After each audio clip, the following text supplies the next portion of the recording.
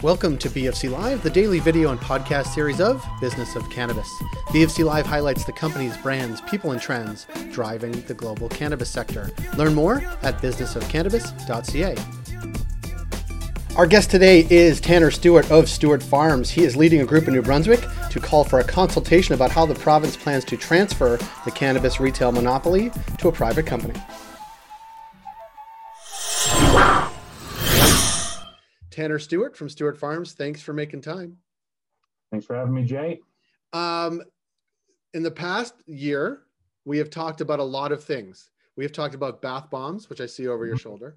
We've talked about the tech in which you run. We've talked about you guys getting your license just under a year ago now. That's not what we're going to talk about today. Is that okay? Well, what we're going to talk about today is a lot less fun and far more important than a lot of those things. Yeah, so. I mean, we may need a bath bomb afterwards to calm ourselves down. Let me give a little bit of sort of background and then I'll hand it over to you. New Brunswick has a provincial retail store, Cannabis New Brunswick. They were ready to open far before the rest of Canada was. We were there in summer of 2018. The stores were ready, the stores were built, the stores were gunning, just waiting for the federal government to sort of flip the switch. There were a few sort of rough year and a half, like everybody opening up, right, of sort of net loss, which has now turned a net profit for the province. In the midst of that, there was a movement to privatize cannabis retail in New Brunswick. How am I doing so far? You're doing very good. I mean, arguably, Cannabis NB today is among, if not one of the most profitable cannabis retailers in the entire country. I believe it. And it's different. And we spent a lot of time obviously talking about Ontario, which has Ontario Cannabis Store, which is not what Cannabis New Brunswick is. Ontario Cannabis Store is the wholesaler selling to private retail, has a monopoly on delivery. Those are all the differences. There are more differences, but in New Brunswick, they are the retailer, they are the wholesale. There is no wholesaler. Licensed producers sell directly into Cannabis New Brunswick, correct? Yeah, they're the whole thing. So what we have right now is a Crown corporate monopoly in our province, identical to Liquor NB, right, which is also a Crown corporately owned monopoly. But what we're talking about here today, Jay, is not privatization of Cannabis NB, which honestly, I couldn't find anybody in the industry that would not be on board with that. What we're talking about is the transfer of a Crown corporately owned monopoly to a foreign corporately owned private monopoly. So the narrative in the media, which I'm only now realizing in this past week, 2 weeks, to the New Brunswick citizens and the New Brunswick public, is that the government was intending to privatize Cannabis NB, when in fact the narrative is, they've been looking at selling and creating a private monopoly for over a year now, and no version of that is going to be good for the long term of New Brunswick. What we're talking about is taking New Brunswick from what in the earliest days was an absolute leading position in the country, leading the charge in a lot of ways in the recreational cannabis space, health and safety wise, the whole shebang, to actually placing us firmly and permanently on the rear end of this whole industry across the country. We're gonna be, sucking hindquarter behind Ontario, Quebec, BC, you name it, every other province in Canada, if we create this privately owned monopoly with a company not based in New Brunswick, for them to vacuum immense future revenues out of this province and basically eliminate the opportunity for local New Brunswick entrepreneurs to participate in this industry that should be ours. So it's not so much a privatization as just swapping monopolies for something that's actually not based in New Brunswick. And to that front, you and New Brunswick operators, many of them, you're going to tell me how many and whom, have written a letter to the province and are doing sort of a bit of a media tour talking about this. What are your core, like, tell us about the group. What are the core concerns, and what do we hope to accomplish over the coming, days, weeks, months on this front? Well, this group is made up of basically the entire New Brunswick cannabis industry, including Organigram, Zenabis, Stewart Farms, Golden Peaks, the local craft association as well, signed by Rod Wilson, Lady Jane, Extracts. I'm forgetting a few more. There was almost 10 of us that signed on to it. And then most importantly, the regional chief Roger Augustine, also signed on to this letter with us, thankfully. And it came together in really about 36 hours. So it was an article went out 2 weeks ago, not last week, but the week before, by CBC, basically indicating that the government was very close to making their decision and they were down to a single potential buyer for the industry. And I got to clarify, because I do keep hearing, and this is not wrong, this has been public knowledge, this was tendered out, right? Well over a year ago.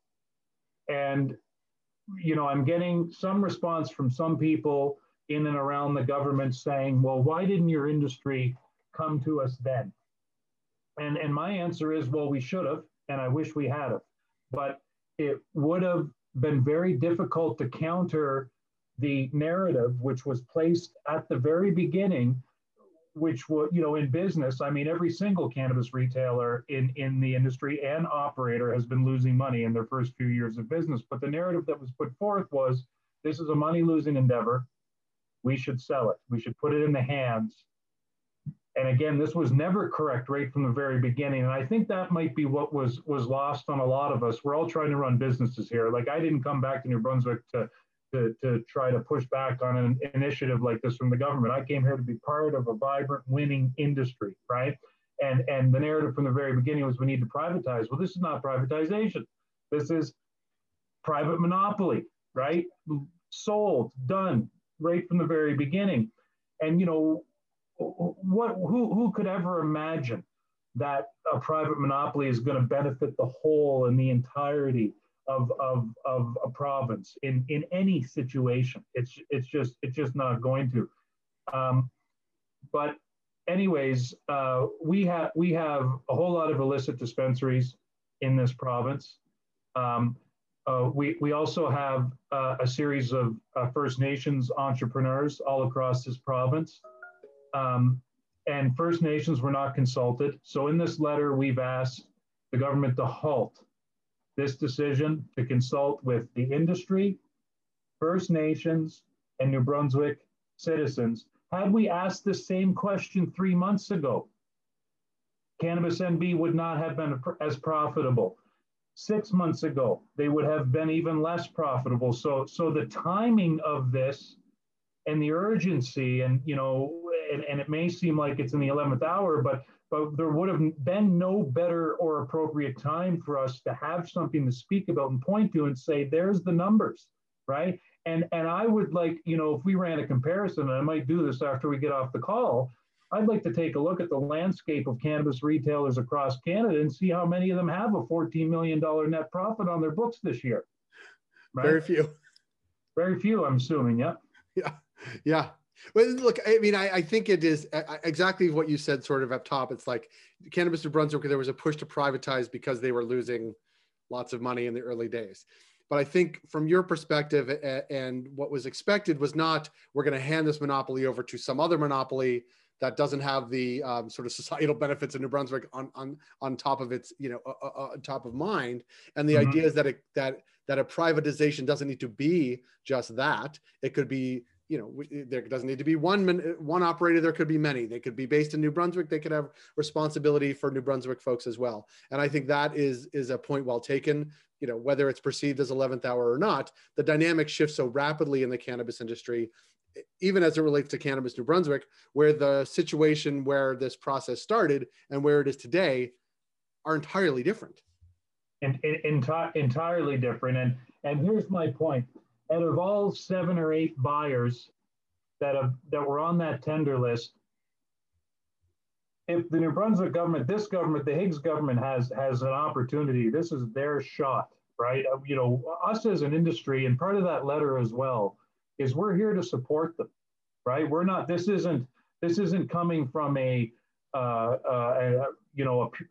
it's far from a purely economically driven request. It's for the good of the province, right? And we, the industry and First Nations, can support this government in helping New Brunswick become a leader again. We just lost a year. We just lost a whole year in the recreational cannabis space of advancing this market because of this idea to sell to a monopoly. The Cannabis NB staff have been frozen in time. They couldn't add another store. They couldn't advance, right? We've already lost massive ground. While 30 stores a week are opening in Ontario, our neighbor next door, and full privatization, if they do that, those 8 bidders on that list can still come here. If all of them, in fact, every one of them can come here, not just one, we can have 8 of them rush in, because if they want to do business in this province, well, so my coffee, if they want to do business so bad in this province, they will come here regardless. But at the same time, our First Nations, our NB citizenship in general, and entrepreneurs can also participate. That'll give us retailers in this province and micro cultivators, maybe farm gate can happen, right? It'll give us all the opportunity in the world to fuel the rural economic growth of this province, and it's already doing that. I mean, you look at Zenabis and you look at Organigram. Well, you know, there's about 700 employees right there between those 2 companies. And Zenabis, Organigram is in Moncton, right? One of our larger cities here in the province.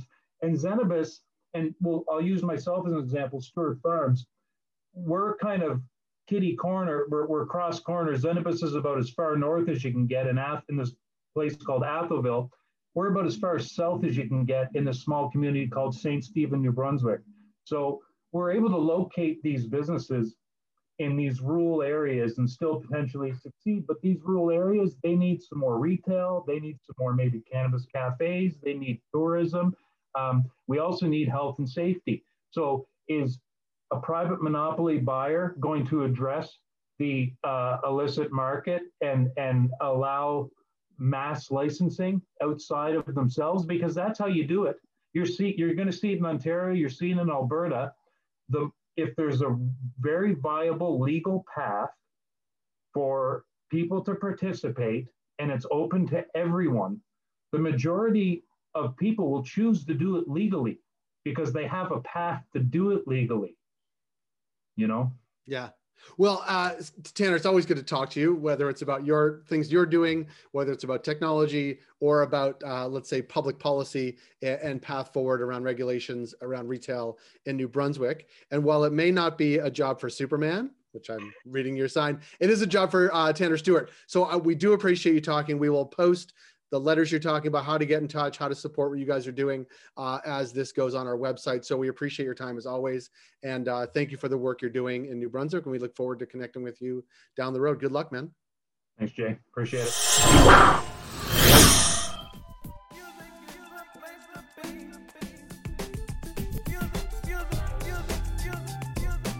Thank you for joining us on B of C Live today. We're able to do what we do thanks to our ongoing partners, including Cannabis at Work, Cannabis Benchmarks, CanDelta, Headset, Gallagher, and Torque & Main.